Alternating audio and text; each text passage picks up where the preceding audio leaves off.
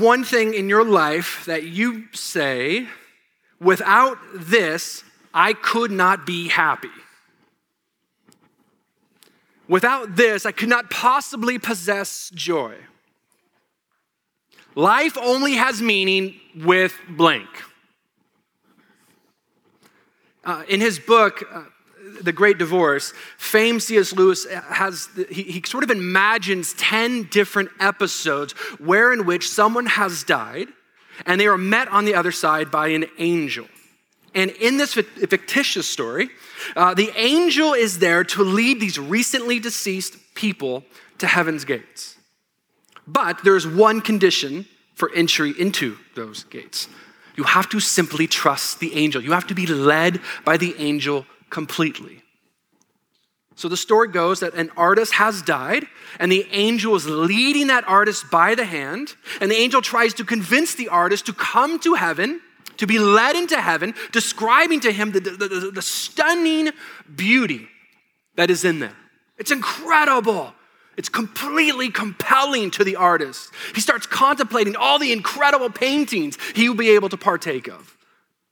But the angel tells him, no, there's no need for you to paint. There's no need for you to paint because heaven is beautiful enough. There's no need. And instead, we just want you to be there. The angel tells him, I just want you to exist inside, to enjoy eternity. Well, the artist goes, and he starts to slow down, and then eventually he stops. And he removes his hand from the angel, and he refuses to go in, opting instead to remain, that he would rather paint heaven than be inside of heaven. And so on the story goes. The angel leads poets and musicians, all refusing entrance. Every single one refusing entrance. Again, so the question that I pose to all of us is, without this, I could not be happy. If I didn't have this, I would not possess joy. Friends, what those questions or those statements, what Lewis's story is bringing us to is the dark reality of idolatry. Idolatry. Now, I can only probably assume that for the most part, that the thoughts of idols or guys saying on the stage, idolatries or idols brings up a bit of religiosity. That sounds very religious.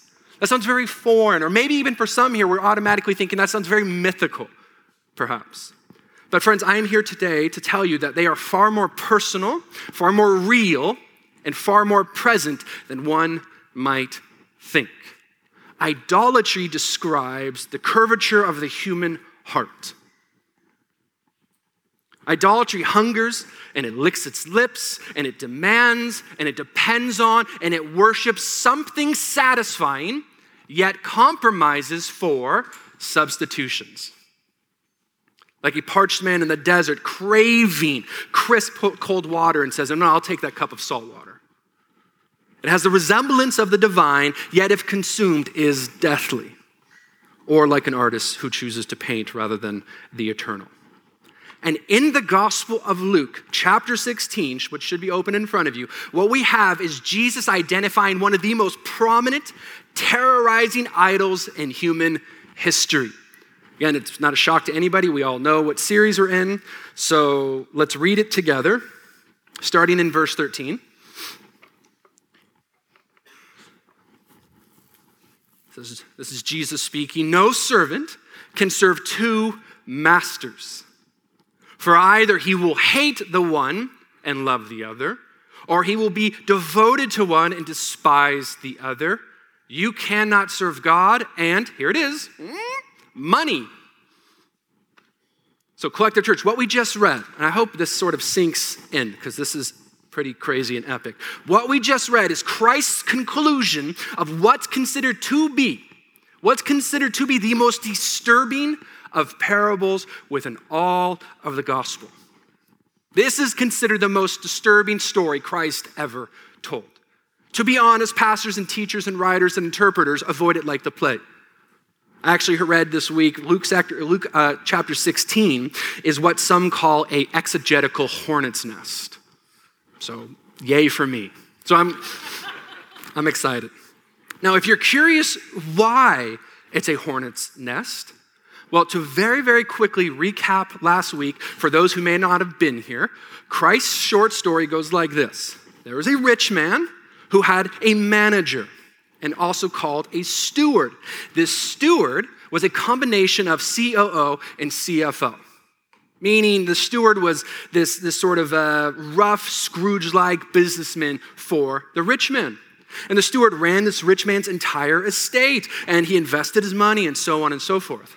But then in Act 2 of Jesus' story, the rich man fires the steward for his Scrooge-like tendencies. He fires him, and he calls him to account, and the steward knows the gig is up. And in his current state, he starts freaking out. Has anybody been fired before? Especially in Los Angeles, I'm gonna die, right? So there's just, you've never been fired before. Liar. So, just joking. But there's this immediate freaking out.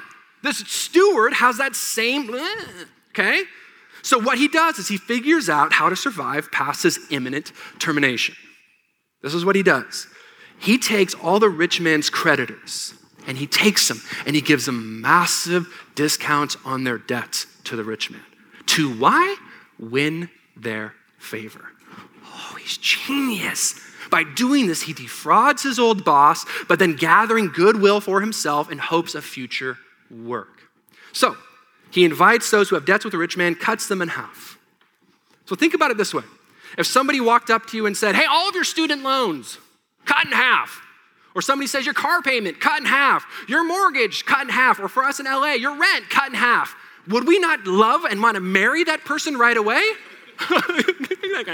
Right? That would happen immediately. So this manager is smart. He's making outside relationships. But here's the thing. What we're about to read now is what makes this parable disturbing. It makes it confusing. Verse 8 of chapter 16, if you want to take a gander. The master, it says, commended. The master commended the dishonest manager for his shrewdness, for the sons of this world are more shrewd in dealing with their own generation than the sons of light. Excuse me, I have the sniffles, sorry. But here's what I want us to see. Did we really just read?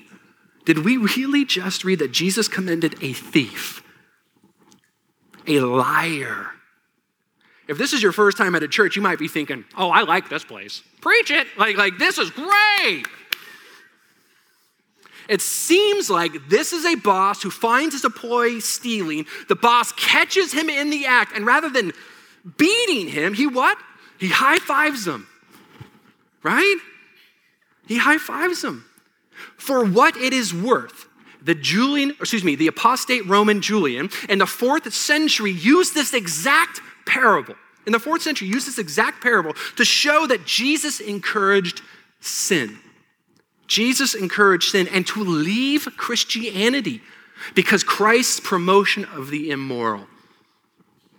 Friends, what we have before us are some bonker verses. So then, I hope we're all naturally asking, what are we missing? What are we missing about Luke chapter 16? Well, our resolve lies in a fuller understanding of verse 13. Let's read it one more time. No servant can serve two masters. You cannot serve God and money. We need a theological understanding of money, of our wallets, of our purses, of our bank accounts. Jesus gave us just shy of 40 parables. 40 parables. They are all included in the gospel accounts, Matthew, Mark, Luke, John. But get this, 1 out of every 3 deal with money. 1 out of every 3 deal with money. Why is money the idol that Christ chose to isolate from the other idols? We thought about that. Why aren't there more parables on gossip? Why aren't there more parables on the abuse of power?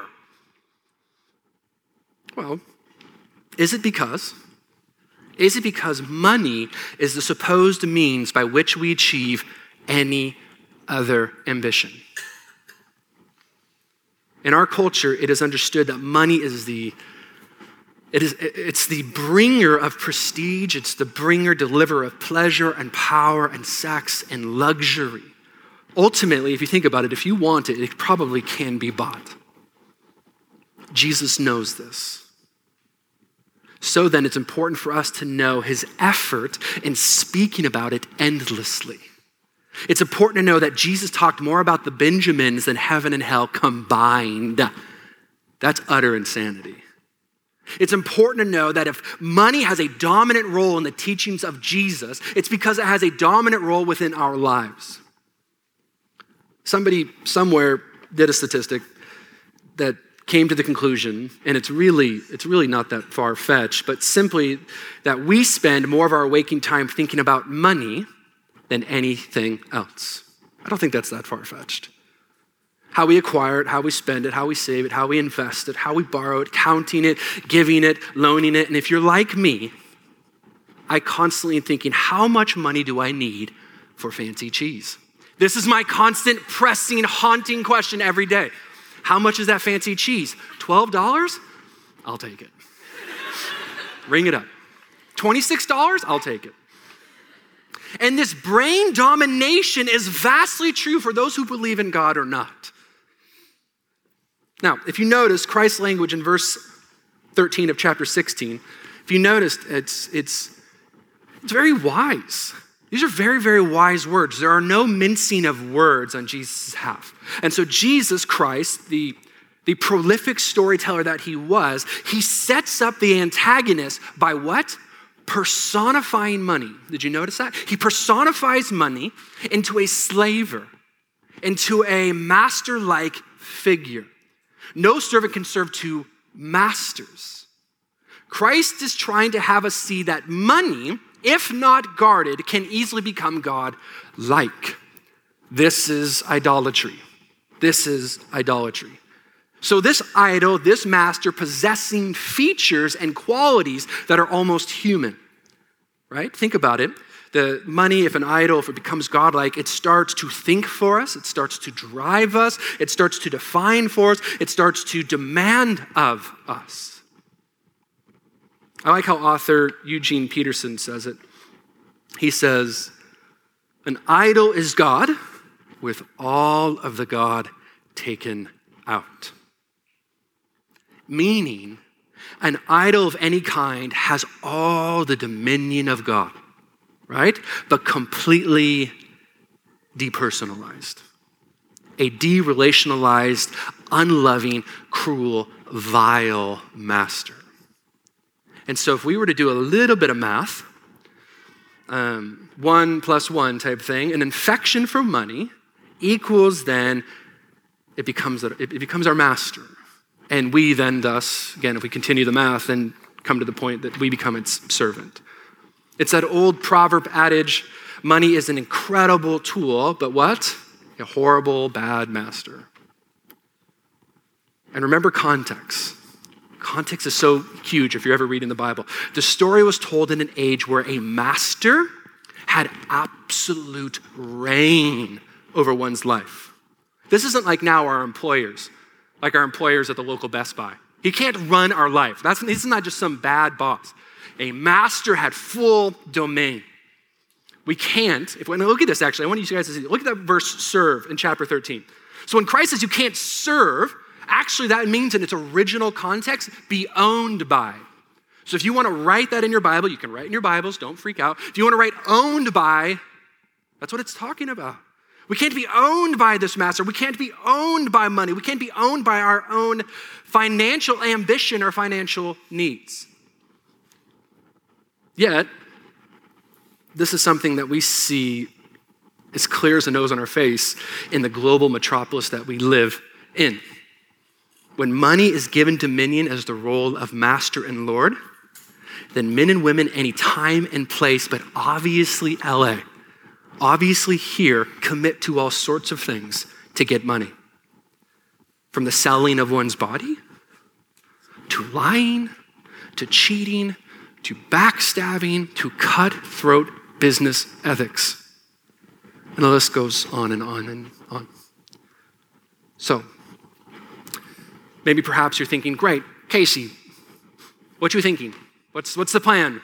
What are you talking about then? Should we perform professional suicide? Should we burn all of our money? Is money the devil?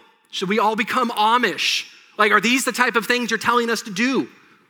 No, don't become Amish. No, don't burn your money. That's not what I'm telling or saying at all. First, God is not anti-wealth or anti-money and anti-you owning a yacht, okay? He's not anti. In fact, if you own a yacht, hit me up. Like, if you own a yacht, tell me. Do you have fancy cheese? Like, I'm curious. Let's hang out. Nowhere in the Bible does it forbid the possession of money or fancier things. Nowhere. If you take any time flipping through the pages of the Bible, what you'll discover is Job, Abraham, Isaac, Jacob, Boaz, and Solomon were all extremely wealthy and walked with God. Now, don't get me wrong. The New Testament does have an exhortation to those who are rich, to those who do have yachts, to whatever it is. And I would say the rich is probably considered maybe, to have an abundance, which I would say is the vast majority of us in this room. I want to read this from the New Testament, the book of 1 Timothy. Should be on your screen, starting in chapter 17. This is what Paul says. He goes, as for the rich in this present age, charge them not to be haughty. Charge them not to be proud, nor to set their hopes on the uncertainty of riches, but on God, who richly provides us with everything to enjoy. They are to do good, to be rich in good works, and to be generous and ready to share your yacht, right? And thus, storing up treasures for themselves as a good foundation for the future so that they may take hold of that which is truly life. It's an incredible set of verses. You see, I believe the Bible radically disagrees with the notorious B.I.G. I think mo money is not mo problems, right? There is no condemnation of money within Scripture. What the Bible condemns is an affection for money. The New Testament has these words, and I bet majority of us, maybe our life, especially if we grew up in the church, have heard that money is the root of all evil. That is not scriptural. Look at verse 10 again of I believe 1 Timothy. For love of money is the root of all kinds of evil. It is through this craving that some have wandered away from the faith and pierced themselves with many pangs. And where does this love come from? Well, of course, it stems and blossoms from the human heart. Our hearts have been called by theologians as idol factories. I don't know if anybody's heard that term, as idol factories. These factories were established in one of the most important chapters within all of the Bible, within all of Scripture. And that's Genesis chapter 3. If we do not know or consider or understand Genesis chapter 3, every chapter following it will not make a lick of sense. It's one of the most important chapters in the Bible. And this chapter famously holds what is called the fall of man, where mankind was offered salt water or living water, worship a personal God or a depersonalized God. And it's here we have mankind's first archetype of every single sin ever committed. Rebellion, treason, pride, and guess what? Idolatry. All within a single bite. And every sin today is an imitation of the decision that was made in Genesis chapter 3, choosing something God-like to adore other than God. Every chapter since to even now, our own hearts are like these little sweatshops continually polluting our affections. And Christ gives incredible insight to the fundamentals of the human heart in our verses. Look at verse 13 again.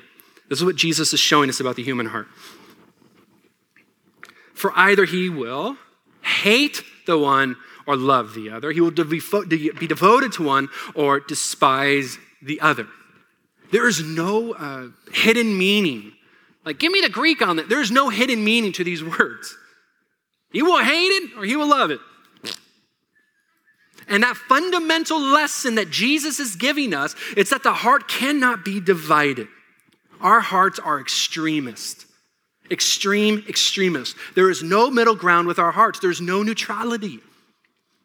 Our hearts, there is a severe inability to give ultimate allegiance to two masters at the same time from the same heart.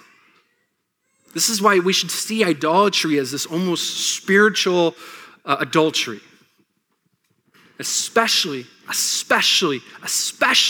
when it comes to God and money. These two masters are polar opposites. One claims walk by faith. The other claims walk by sight. One claims humility. The other one claims to be proud. One claims set your affections on the things above. The other one claims get more, get more, get more. One claims be anxious for nothing. The other claims, oh my gosh, is the great deliverer of anxiety. One claims contentment while the other one cries out, enlarge your desires. Now, what I don't want to do is confuse anybody with these verses. For our verses today are less about the divide between God and money and erupt about the heart of a steward and the heart of mankind. These verses are about our heart. Saying, if anything holds dominion, either that be pride or riches, if they hold dominion, guess what? God does not. If they hold, or if these idols inspire our decisions, God does not. If these idols inform how we are to spend our money, guess what? God does not. For either he will hate the one or love the other. So if we could just for a moment, I think this is probably the best spot to sort of slow our roll and to ask and do some internal examinations of what does influence or what does have dominion with the way we spend our money. The way we give our money. Whose mission are we supporting? God's or our own? Do we give to the work of the local church because of guilt or because of grace? Do we give to the local church at all? Do we look at our paycheck and say or think God's portion of this is non-negotiable? Or do we look at God's portion of this as the most negotiable? Does God get our leftovers, financially speaking, for today? Or does he get our first fruits? You see, money, friends, and we get this, but money really is the great diagnostic of the human heart, Collective Church. If any here seek to uncover and expose where idols may be hiding within our lives, Jesus tells us exactly where to find them. I don't know if you knew that. It's pretty radical. Well, how do I know? Jesus tells us here. He marks a little X on the map for us. He says this in Matthew chapter 6, another gospel, starting in verse 21. It's a short verse, and I'll read it to you. This is Jesus speaking, where he says, for where your treasure is, there your heart will be also. Followers of Christ, when something becomes so important to us that it drives our behavior, it drives or commands our emotions, and if we don't have it, we get enraged, then that could be a strong indicator that we are worshiping something other than God. Wherever your treasure is, that is where your heart is. Wherever your treasure is, that is where our trust, our security, our consolation, and our God is. Disciples makers here, or those in discipleship groups, I would strongly encourage us to seek and to know and encourage one another in how we use our money. To ask questions and not just, let's just dive into the X, Y, and Z of the scriptures. No. Bro, sister, how do you use your money? Because that will tell us so much about the measure and the placement of our trust. And where there is deep trust, there is deep worship. Where there is deep trust, there is deep worship. That being one of the reasons, friends, I think the Bible continually despises and warns against the influences of idols. For one, it robs God of any of the affections, like a spouse's love for another. God says this in the Old Testament. He's pretty clear. God says in the book of Isaiah, I am the Lord, that is my name. What he basically just says, I am master, that is my name. My glory I give to no other, nor my praise to carved idols. And second, idols promise, and I hope we get this about idolatry, idols promise what only God can deliver. Idols promise what only God can deliver. See, think of it this way. In the same way that the fire department would be furious with me if I went up and down my neighborhood and say, hey, Joe, next time you got a fire, here's my number. Call me, bro. Call me. I can handle it. I've got a garden hose. I'm here for you. The fire department would be furious with me because I cannot deliver on that. It's in the same way, there's these same frustrations. You see, idols, especially financial ones, parade themselves as God, promising salvation and security and identity and love and purpose and freedom and fame and achievement. And rather than that master delivering, it adds more chains and more chains and more chains of enslavement. Because friends, that master is an absolute imposter. And Christians here, I hope we know this. Speaking directly to the Christians, unrepentant presence of idols in our life not only enslave us, but in heartfelt allegiance and worship to that which is not God, progressively begins to change us more and more and more. Meaning, I believe one of the primary laws of human life is essentially that we become what we worship. I believe we become what we worship. If we worship money and what it brings, then we will what? We will increasingly define ourselves in terms of it and treat people as creditors, debtors, partners, customers, rather than, especially as we learned a few weeks ago, image bearers. Now, even to the point where I would say that we become imposters in our worship here and throughout our life. So take, for instance, the Pharisees within the Bible. Many of us have probably heard who they are. If you don't know, essentially, these were middle-class businessmen. That meaning that they mingled with the common man all of the time. Why is that important to know about Pharisees? Because they had full support of the people. Full support of the people. They were extremely spiritual, extremely religious people. They were devoted to the Old Testament. The majority of them were priests, and they would constantly, like if there was neighborhood dinners, they would be there every week. If there was diaper drives, these Pharisees would have loaded it up with diapers. You know what I'm saying? Every time. Every time. And look at verse 14. The only person who isn't eating what they're cooking was JC. Look at verse 14. The Pharisees, who were what? Lovers of money. Lovers of money heard all these things and ridiculed Jesus. And Jesus said to them, you are those who justify yourselves. You justify yourselves before men. But God knows your what? Your hearts. God knows your idol factories. For what is exalted among men is an abomination in the sight of God. The Pharisees were imposters, but hear me, they were the worst kind of imposters because they were spiritual, religious imposters, hypocrites, compromisers. Compromisers. There's one of my favorite Aesop fables of all time. It's so great. It's about when beasts and birds of the air were in war. They're at war with one another. The bat, though, tried to belong to both parties. The bat was different.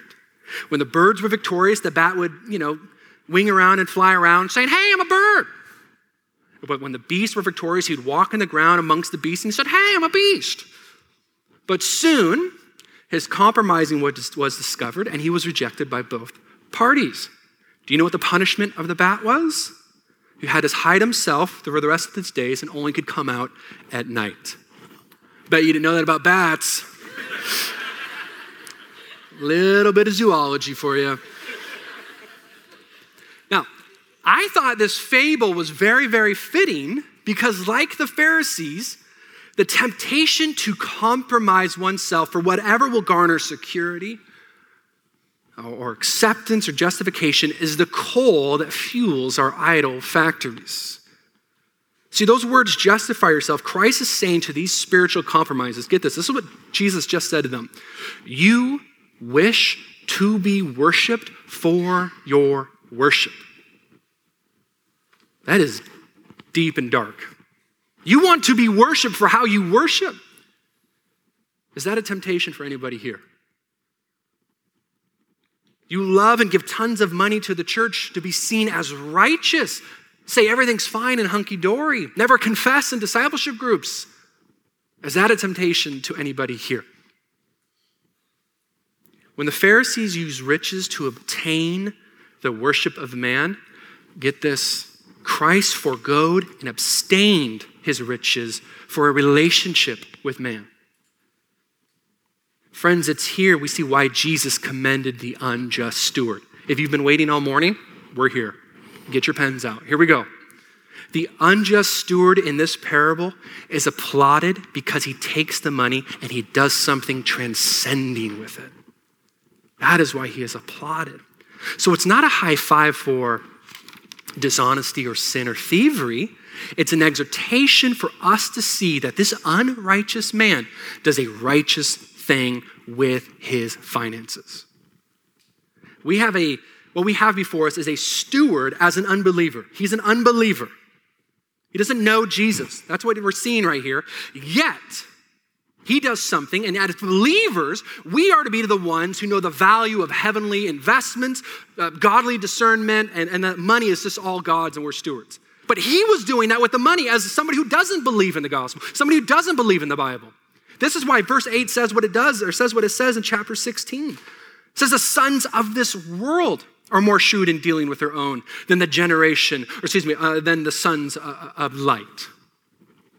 Simply, he invests in something that cannot be taken away. He invests in relationships. He invests in friendships. Collective Church, are we starting to see the gospel, the good news of Jesus, ooze from these words? Do you see it? Jesus is a steward who abstains from money to make friends, to make relationships with his enemies. The very enemies who chose to reject or chose salt water or to trust in something else. Paul the Apostle in the book of 2 Corinthians says it way better than I ever could. And he's talking to a church, and he's talking to the church about money and its use of money and its giving and faith. And he says this, and we're going to make it personal. You'll see what I mean. Starting in verse 7, Paul says, but as you excel in everything, hanging out, music, being super faithful at church, diaper drive, as you excel in everything, Collective Church, in faith and speech and knowledge and all earnestness, and in our love for you, see that you excel in this area, this act of grace also. I say this not as a command, but to prove by the earnestness of others that you have loved, that your love is also genuine. And rather than ending it there, which he could have on religious guilt, he gives us our invitation to worship. Verse 9, oh mama, for you know the grace of our Lord Jesus Christ, that though he was rich, yet for your sake he became poor, so that you, by his poverty, might become rich. If you're in this place today and exhausted and beaten up by imposters and idols and mirages, I cannot encourage you enough to consider the way of Jesus, to trust in Jesus, to follow Jesus. And if greed is constantly slithering in, if we're coming in and out of wants and what others people have and sitting at their house and going, oh my gosh, I have nothing, whatever it might be. If we're constantly freaking out about money, if we're constantly unsatisfied, longing for more and more and more, thinking if I just had that, then be on guard, my friends, because imposters and idols are nearby. They are lurking. So, we should end with the question, great, how do we destroy idols? Great. How do we completely shatter them? You don't. You can't. I can't. We can't. In our current state, there's no defeating of idols or imposters, only battling. While we're on this side of heaven, it is only battling, it is only fighting, it is a daily war. Every time we write a check, every time we give to the church, every time we are generous, that is a war. And if idolatry is about the heart's affections and adorations and trust and satisfaction, then worship is the field that we do battle on. If we are to uproot the idol in our life and we fail to plant it with the love or the good news of Christ in its place, every day that idol will continually grow back. I was sort of rocked this week thinking about our worship. A lot of my job as a pastor is to think about how we worship and a call to worship and our response in worship and an increase in worship, all these type of things. I'm constantly thinking about worship. And I was so shook up this week thinking about idols and idol worship that they make everything so pragmatic. They make everything so pragmatic about worship, like the Pharisees who gave so practically to be seen and to be known. See, much of the church's worship to God, heartbreakingly, has morphed into practical activity. I was thinking about this quote from theologian Marva Dawn, where she said, worship seems like a total waste of time. Worship is a total waste of time. She says, totally irrelevant, not efficient, not powerful, not spectacular. It's not productive, sometimes not even satisfying to us. Friends, what she's saying is so razor sharp that it goes right to the heart. At least for me, it did. What she's really getting at here is if we assign our worship some practical outcome like the Pharisees, then even our worship becomes and can become idolatry because its focus is no longer on God. Marva Dawn is showing us that worship does not have a practical goal for ourselves. But that's just the thing. I think this is the thing that we've grown to think about. Worship in song or our time or our talent or our treasure is supposed to satisfy us. You know how many conversations I've had with people who leave churches saying the worship time was unsatisfactory? When was it supposed to, anyway.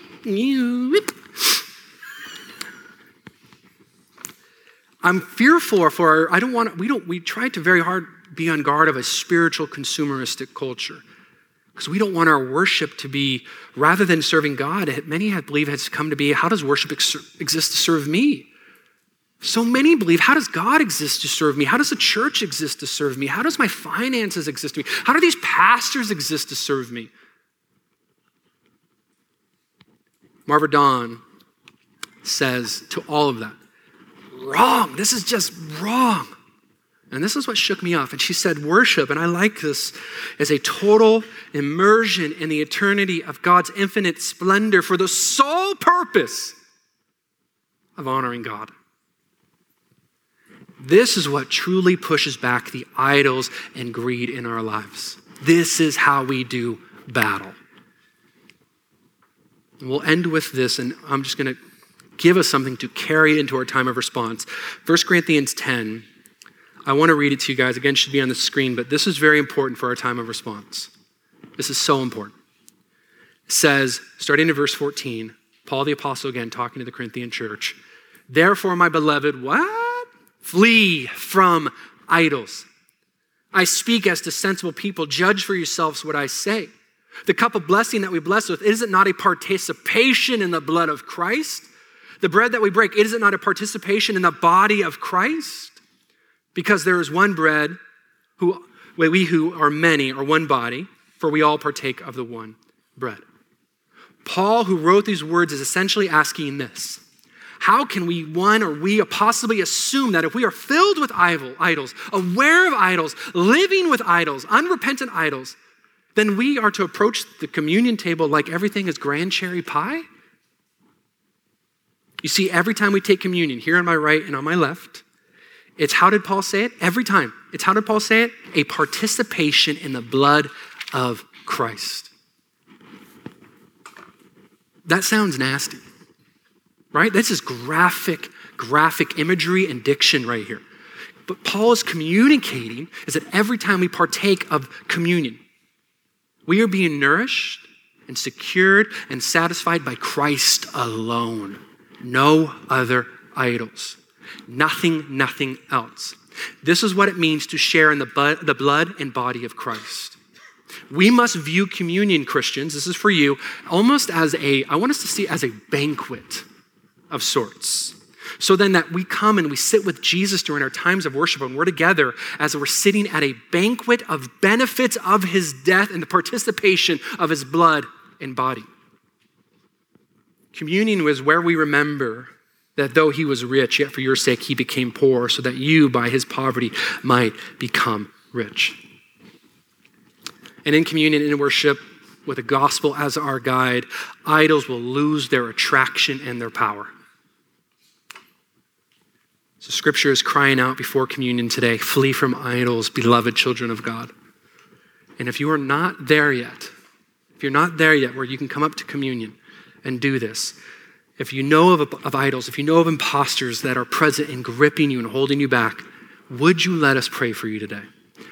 Up against that wall, there's going to be two people with lanyards who would love and be honored and humbled to pray with you. And up against that wall, on the sides of this Pirates of the Caribbean shelves, on the sides over there's going to be two people who would be humbled and honored to pray with you.